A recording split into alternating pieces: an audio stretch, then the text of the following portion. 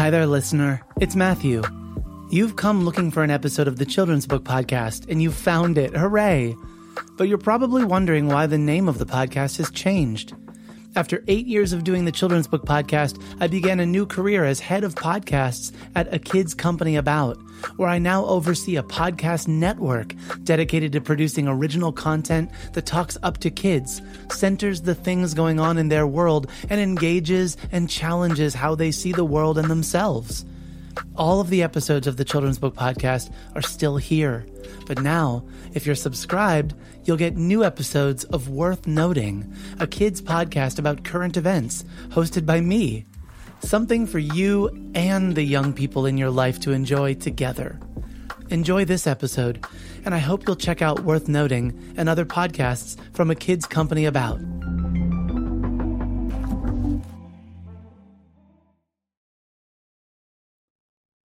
The Children's Book Podcast is sponsored by Libro FM Audiobooks.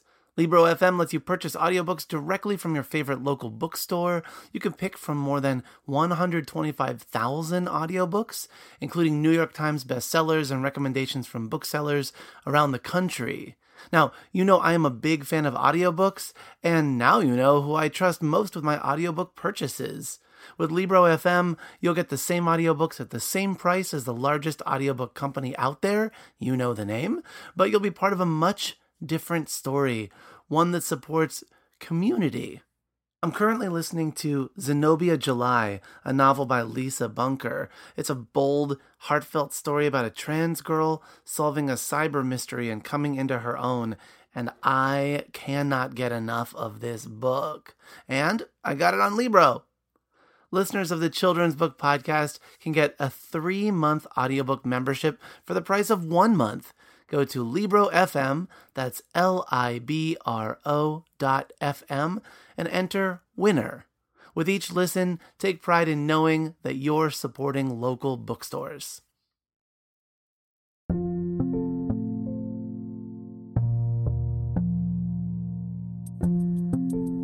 No, when I did my book launch in Winnipeg, Rosanna Deerchild, who I think is mostly the host. She's the name that I know from that, yeah. Yeah, so she was the host of the book launch, and then we did this quick little rapid interview for Unreserved, and it was really cool. She just did it in the bookstore, and she's sort of like a Cree auntie, and is she? So. Yeah. Yeah, so it was great because she was, making jokes and sort of teasing me a bit, which is something I'm used to, obviously. And then as soon as she hit record on her recorder, it was just all business. Like she's been doing this for a while. She's great at it, and she just could just zone in. And yeah, she's just really great, and she does a lot of wonderful work. Wow, that's cool. A story driven by the Cree language that rests on the act of being in relation with one another. This is the Children's Book Podcast, episode number 532. I'm your host, Matthew Winner. Today I'm speaking with Dallas Hunt about Oasis and the world-famous bannock.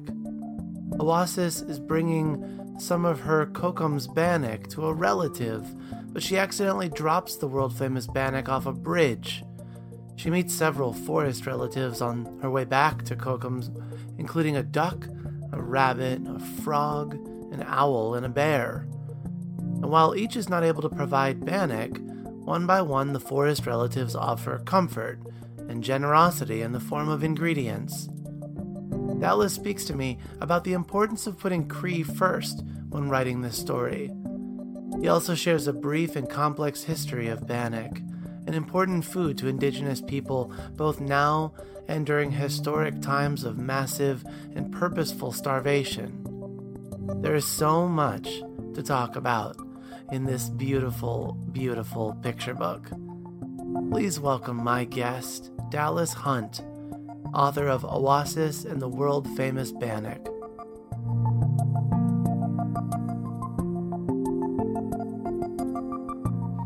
So Tansi Nitatemtek, Dallas Hunt Nitsagasan, Nia Omanehia Egwa Wapasusipio Tania. So hi everyone, my name is Dallas Hunt, and I'm Cree, and I'm from Swan River First Nation, which is in Treaty 8 territory in northern Alberta, Canada. My pronouns are he and him, and I am not only sort of a dabbling writer and children's books and poetry, but I'm also a professor at the University of British Columbia in the English department. Welcome, Dallas. I'm so glad you're here. And congratulations on your debut picture book. Thanks so much. I'm very happy to be here. It's a really, really pretty picture book. Highwater Press, great job bringing everything together. Amanda Strong, beautiful job on these illustrations. And it was a story that, to me, felt so much in the tradition of other stories that I've read. When I've been talking to people about Oasis and the world famous Bannock, I keep likening it to the story of the Little Red Hen, only kind of in reverse. But I can't wait to dig in and talk to you about what that means and where I see that coming from. First, would you mind introducing this book, a little book talk, perhaps, for those that haven't come across your book yet?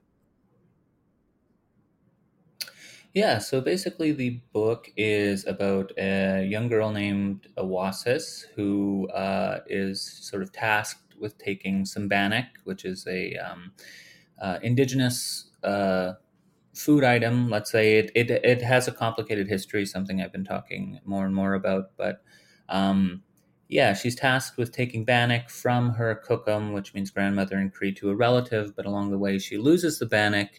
And so is sort of, distraught, anxious, doesn't know what to do, and goes on the search for more bannock to replace it. And along the way, she encounters a lot of other than human relatives in the forest who help her along the way to get the ingredients so she can make more bannock, more or less. I found, having not like a ready awareness of what bannock is, other than I've heard it being spoke of. There's a wonderful new picture book coming out in the States, I think through Candlewick. I might be wrong about that though, called Fry Bread. And I've heard some of the history of, so I'd love to break that down with you, talk about that with you. But as Oasis is meeting these different animals in the forest, I loved as she's meeting these different animals, how they're all offering, I don't have bannock, but I have whatever. I have eggs. I don't have bannock, but I have butter. And then realizing that all of these items are the broken down ingredients of bannock. And also that in this story, everyone is coming in to help. So I brought up the story of the Little Red Hen, which is a story, obviously, but for those that haven't heard of it, this story of this hen that wants to make, sometimes it's a cake and sometimes it's bread, and she goes around asking all of her friends if they can help, but no one wants to contribute anything. Fine, I'll do it myself. And then when they all want to eat the bread when it's all done, or the cake when it's all done, she says, no, I'll do it myself. Right. So I appreciate it in that way. And in that comparison, the way that these different items come together, they come together to help her, to provide for her. And I also, and I talk about this often when I speak to individuals who have books written in dual languages. In your case, it's Cree and in English, how awake my senses become when I'm reading a language that I don't know. And I have to imagine that the same thing happens for children, or that other experience when you are the one in the room that knows that language and others don't, that kind of ownership and the way the book is showing you a mirror of your own experiences.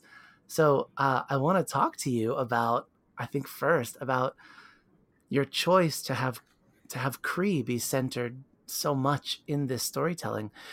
From your author's note, I feel like I get the intention that was there all along, that you wanted a book to incorporate Cree. Is that true? Yeah, I would say the book is largely motivated or sort of driven by the Cree language. It was sort of the impetus behind the book. The story was one that had come to me after a long drive with my partner, where we actually were looking for Bannock. So there are similar sort of parallels with Oasis. But when I thought about the story, I thought, well, if I were to write a children's book, I would really want to foreground sort of the Cree language. And not only that, I mean, to get some everyday phrases that not only Cree children, but other Indigenous children can possibly come into contact with and maybe use on a daily basis.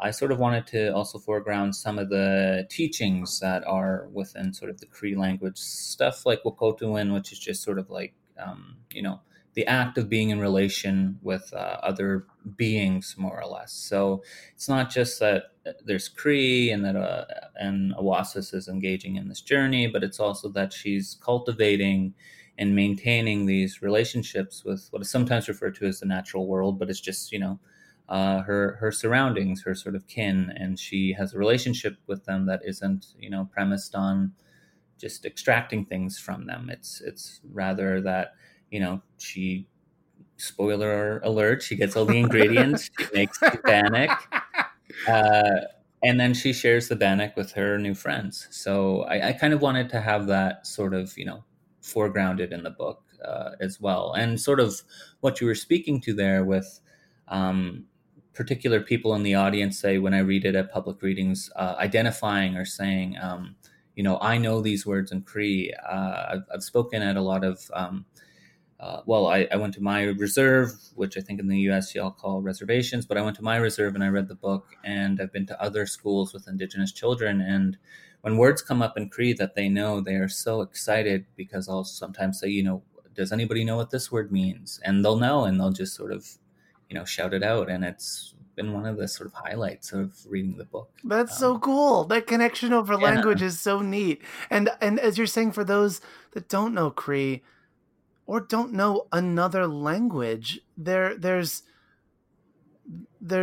repetition built in, like there is in great picture books. There's this repetition of the phrase that I walked away with, that I now just know, and it's in my head. And I would like you to please help me if I pronounce it wrong. I'll do my best, but it's Tansi Nitotem. Yeah, that's which good. Is hello, friend. Hello, my friend. Yeah, exactly. And I think that to be able to walk away from a book and have language stick with you it speaks to the relationship as well between author and reader. There's another book that came out from Charlesbridge last year called We Are Grateful, Ojali Haliga. And again, because of that repetition from Tracy Sorrell, the repetition of that language, lots of other Indigenous phrasing and words in there, but there's something that from first read, like Tansi Nitotem, that you can walk away with, and also know that in your case too, it's something that we can speak directly to others. We can speak directly to our friends into those connections. I just thought that to me, so I always talk about this and I feel a little sheepish whenever I do, but as a teacher and as a parent, that to me makes me feel such a great kinship to you, because it feels to me like you like your readers. You like them before you even met them. You're inviting them in and calling them friend and naming them that way. And so Dallas, when I read this book in that silly way, I just immediately felt like, oh, Dallas must be a pretty cool person, because clearly he really likes children. Oh, super nice of you to say. It's been actually kind of humbling, because, I'll read to grade 2s and 3s, like people, younger kids, and they're like totally excited about the book and engaging. And then once I read to grade 6, the students, when they're sort of going through that process of, what's cool and what's not, that's when I really start to feel sort of not as cool. But because they really make it clear to me that I'm just, an aged person reading a book at them. But oh no, yeah, no, it's been. But no, I also love that too, because eventually they come around and they come right back. They're just, it's incredible. But yeah, no, I wanted to foreground, the sort of friendly sort of relations that can be cultivated, really just from the outset, that it's that Oasis is interested in, making friends, and so are the animals that she interacts with throughout the text. So it's really about establishing sort of those good relations from the start, and not having to really do that reactive work of having a relationship that maybe didn't start off in the best way, and then you have to sort of go about repairing it. Oasis and who she engages with, it's more proactive, and there's a sort of mindfulness and a kindness there that I really wanted to highlight. I see that. You spoke to those relatives of the forest, of the wild, and you spoke about that earlier, and I saw that immediately too, in the way that, I mean, we see right away that there's a bear. In particular, Mm-hmm. was the animal that I was like, oh, is this going to be like a big bad wolf type story, right? Because as we read, especially as we read for the first time, no matter what age you are, you're constantly trying to make those connections to the story and your own experience and what you've heard before. And so I think that by establishing so quickly, and this is also thanks to Amanda's beautiful art and the way that she's postured the characters and the expressions on their face. I think that you are from the outset having these different relatives, the duck and the owl and the bear and the rabbit, and just immediately asking what's wrong, and here, I can help. I don't have this, but I've got that, and good luck on your journey. That there's nothing threatening, and also Oasis is also not threatened. We don't read from her that she's scared, Mm-hmm. but rather that she's willing to accept the comfort. Mm-hmm. I mean, yeah. Well, first and foremost, I mean, a lot of the sort of softness, I think, of the book, it does come from Amanda's illustrations, and they did such a wonderful job on the book. And I had some ideas as to what Oasis could look like potentially, and then one time they just sent me a mock-up of Oasis, and I was like, "That's it. That's perfect." And then Cool. that just was like the vibe, of the book. Just these animals, and Oasis is very soft features, and the interactions, everything about it is, sort of soft. And you spoke earlier about the sort of repetition, and that's both, you know, really about just these interactions that are sort of generalized, that you can have them in all these different contexts, but also that the repetition is there also just as a sort of pedagogical, like, let's keep repeating this word. Like, you came away with Tansy Need to Tem, and I'm very glad that you did. And part of me wonders or hopes or thinks that it's partly because it's repeated so many times in the book that finally you're, by the end of it, like, okay, yes, hello, my friend, Yeah. kind of thing. Yeah, but so Amanda's illustrations have been they're just amazing, and they go hand in hand with, I think, just the general thrust of the book, which is just acts of care and generosity, and sort of cultivating those sort of attributes or characteristics. I was trying to look up what medium she was working in to make this art. I love that there's a distinct outline, almost like a chakra paint outline in her work, and that the colors feel muted. They feel sort of unified in that way. That there's just sort of a nice gray filter over everything that that brings everything together, and also, as you were saying, just adds a real softness to the art, and that she also has done that service to the reader of making the characters in the story large on the page, that the Mm-hmm. woods itself, the forest itself, doesn't feel threatening, I think, because we have the chance to see the character that we'll meet next, whether it's the frog in that foreground or the rabbit or whomever. And I just think, I mean, I have a 4-year-old, and so as I'm reading it, I think as I'm reading books really intended around that age, I'm reading them differently now because I'm seeing firsthand how my daughter is reading story as I'm reading the words, as she's reading the art. And I think that Amanda, it feels very clear that she understood how her readers were going to read her art.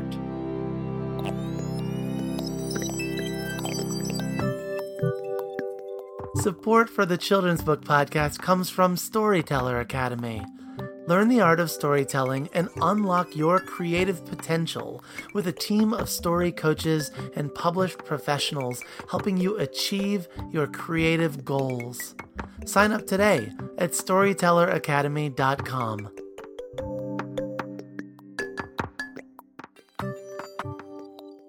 I talk a lot about how I appreciate when text and art are balanced.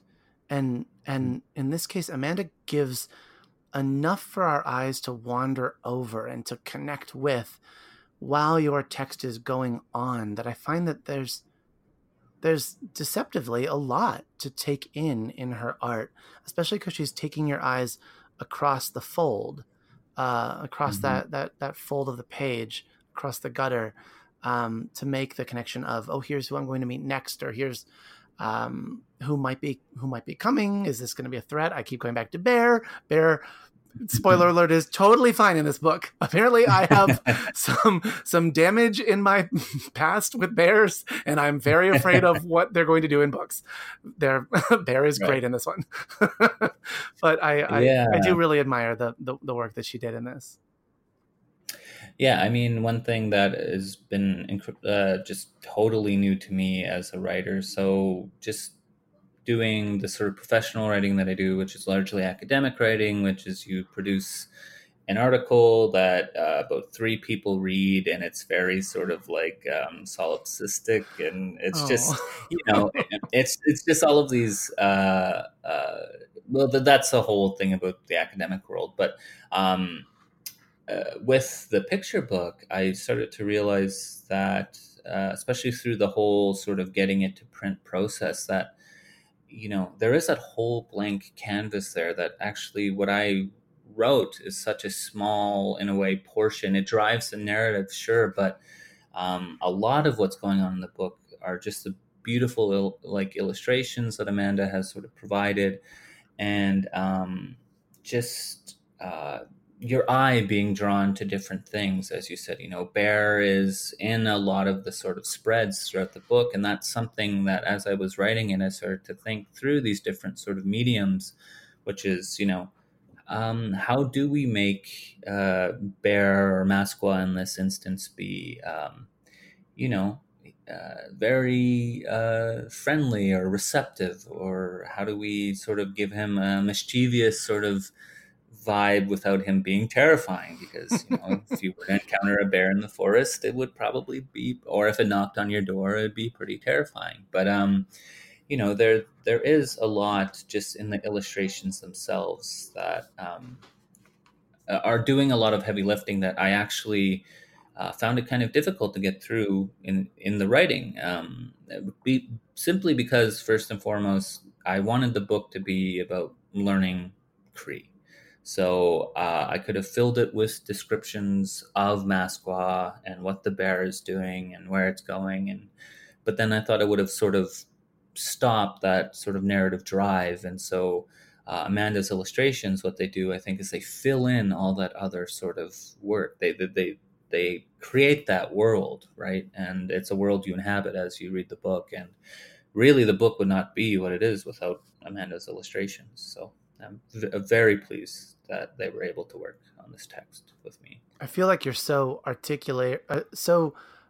so much articulating what we hear in writing, which is about when we write picture books, which are so hard to write, we need to always leave room for the illustrator. And I think that it takes a lot of restraint to not say everything, because we want to make sure that the reader gets it.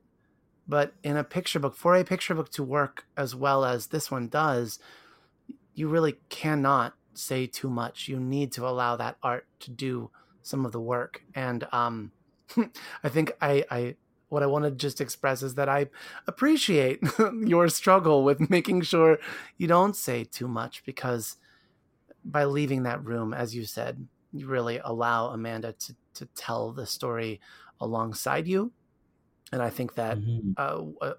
particularly when you're talking about readers that are pre-readers, that are just reading the art while they're listening to the story, um, it's important that they have something that they really get to read themselves. Yeah, I've never had it sort of put that way to me before, but I think that's a great point in that I'd like to think if you were to read this text and you are, young and you're getting a grasp on just basically how to read, that you can actually just read the book through the illustrations themselves, and Mm-hmm. whether or not you get the entire narrative is I don't think is as important as just sort of seeing these interactions on the page and just being sort of uh, swept through or guided through how Oasis is sort of interacting. And people are constantly, or sorry, these animals are, constantly giving her these sort of items, and then they're all gathered together at the end. So whether or not the words that I wrote are there, I think you do see this narrative of, sharing and coming together at the end that uh, is really what I'm trying to convey with the words. So the fact that I think you can read it without the words, or just read the illustrations in a way, is really quite interesting, and actually something I haven't really thought through yet. But yeah, but again, I think that just speaks to Amanda's work just generally. Yeah. It's really great. I'd like to read an excerpt of your story, if you don't mind, for listeners to Sure. get a sense of how the story flows. And I think this will lead us directly into talking about Bannock, which I would really love to talk about with you. So we are near the end of the story. Oasis has gathered almost all of the ingredients, and she meets Uhu, the owl. And she's a bit disappointed, and it goes like this. Oasis gratefully received Uhu's offering, but frowned a bit. What's wrong? Uhu asked. Oasis replied, I have all these ingredients, but no Bannock. Newcomb is going to be so disappointed. Uhu hooted and laughed. But Oasis, your Kukum's recipe is so famous, even I've heard of it. Truth be told, I can hear very well. You have most of the ingredients now, but check with your Kukum first. And Uhu flew away.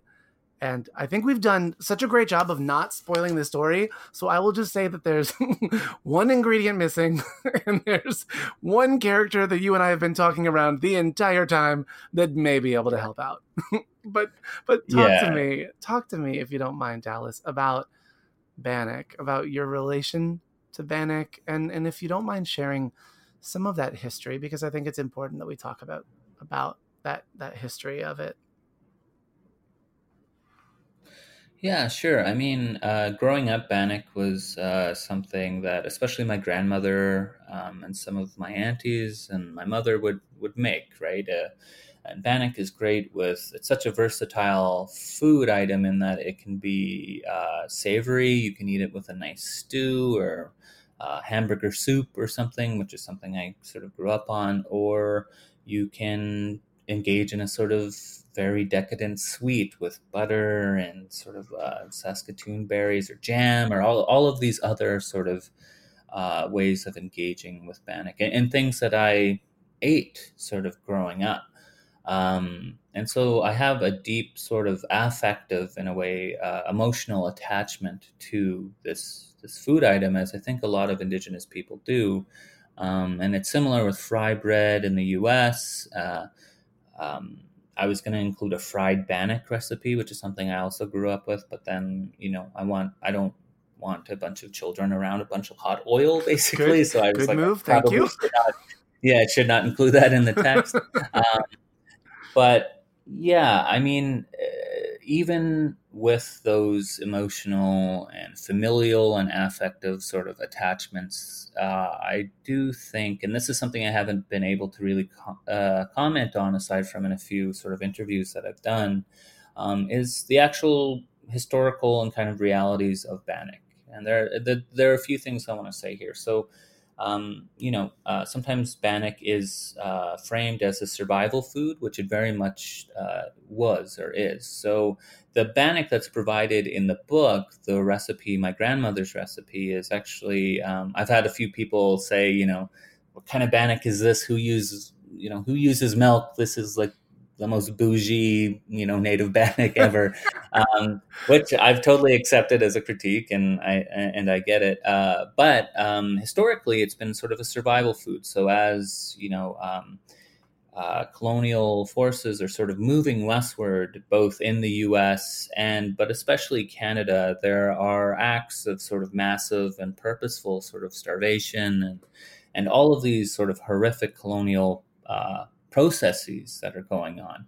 And so Indigenous peoples are really doing what they can to survive. And one thing they sort of rely on in many ways is bannock, because bannock is filling, it's a sort of easy to make item,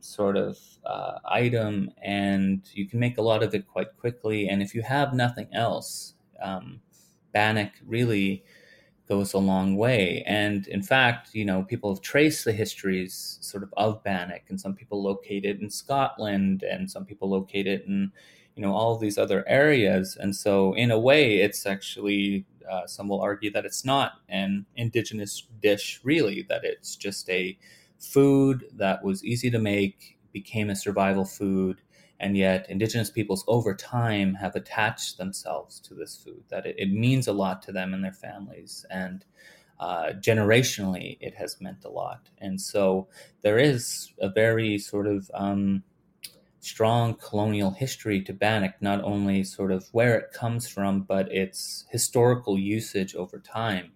And, concurrently with that is the sort of contemporary colonial realities of bannock, which is to say that within some Indigenous communities, and I hate to generalize, but people have issues with things like diabetes and things. So I've had these conversations with friends and others about sort of,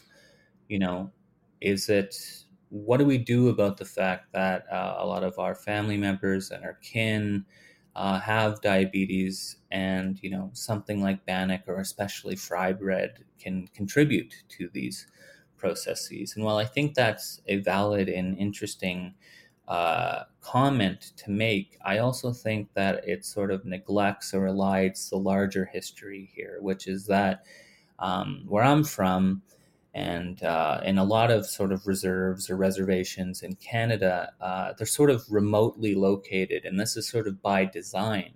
So sometimes what you have is you have a reserve or reservation in an area where you don't have ready access to a lot of fresh, produce. There is no kale in a sense where I'm from, right? Where I'm located in Vancouver now, where there's a ton of kale, but if you go to northern Alberta, there isn't as much. And so what sort of happens is you're reliant upon, food you can get from a gas station, say. And in that sense, you're eating a lot of processed foods. And again, this is part and parcel, sort of the history of colonization, which is to say that if reservations were too close to a city, they were moved away. If, reserves were made more and more remote, and so the ability to get something resembling a healthy diet became drastically sort of altered and diminished. And not only that, our sort of traditional economies of attaining food, which is, berries, berry picking, and wildlife, hunting, and all of these other sort of traditional indigenous economies of sustenance, of eating, are also disrupted by processes of resource extraction and all of these things. So you have this simultaneous process wherein all of our modes historically of getting food have been radically disrupted. In some cases, it's unsafe to eat berries because there's oil well or what have you, something nearby, a waste treatment plant. Yeah. And so you can't really rely on those economies, food economies that you have relied on historically for centuries, for generations. So what then do you have? And that might be the local gas station or the local convenience store or what have you. And so all I'm really trying to sort of get across here is that if we want to point the finger at particular food items, I think it's not that I think bannock or fry bread is exempt from these harmful health effects. I do think they can possibly contribute to, negative, possibly health effects. But that said, there's a larger colonial backdrop here, which is that, the histories of colonization have really limited the access we have to healthy and nutritious foods and to the economies we used to rely on. So what do we do? And that's far outside the scope of Oasis and the world famous bannock. And but I think that a lot of people still, while recognizing these sort of health effects and the colonial histories and everything, they still have these strong affective attachments to this food item. And it's just really about navigating that as we navigate everything. How do we engage with the world when the world has been so sort of predetermined or overdetermined for us? How do we engage ethically, eat healthily? And we're really just trying to get by in many instances. And sometimes that's what bannock can do. It can just help you get by. Thank you, Dallas. Thank you for this entire conversation, but thank you for helping to root us in history and in identity, and especially for seeing your young readers and those grade 6s who will come back around. But it means a great deal to me to know that someone like you is behind this book and someone like you is out there in front of children with this book. That means a great deal to me. Thank you for putting time aside today to talk to me. Yeah, thanks so much for having me. I want to wrap us up by bringing us back to those readers and giving you the opportunity to speak directly to them. Dallas, I'll see a library full of children tomorrow morning. Is there a message that I can bring to them from you? Yeah, I think what I would say is just to sort of read voraciously, right? To read everything and anything you can. And libraries are great for this, obviously. So to visit libraries and to read as many diverse and just interesting books from maybe people or environments or experiences that you don't really have the chance to interact with as much, but really have a lot to say about the world and the world as you'll come to know it as you're navigating and growing and going through life. So just really keep reading and read as much as you can and read as sort of diversely as you can. And in the end, I think you'll find that it will be its sort of own reward and very gratifying.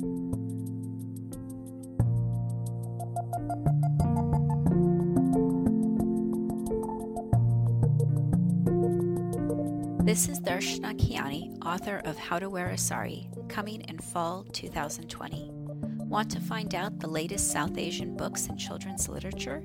Check out www.darshanakiani.com/South Asian Kidlit. The Children's Book Podcast is recorded and produced by Matthew Winner in his library studio in Ellicott City, Maryland. You can subscribe to the podcast and access the archive of over 400 episodes at matthewcwinner.com/podcast. Our theme music is by Poddington Bear, care of the Free Music Archive. All views and opinions expressed on the show are those of the individuals and do not reflect ideas or viewpoints of the publishers of the books referenced. Want to help out the show? Writing a review on iTunes or sharing the podcast with friends through Facebook, Twitter, word of mouth, or any other means helps reach more listeners, which leads to more content and more amazing guests. And that's a very good thing indeed. Before we leave, I want to give a shout out to all of my patrons, those folks who are supporting the podcast and keeping the lights on, care of our Patreon page.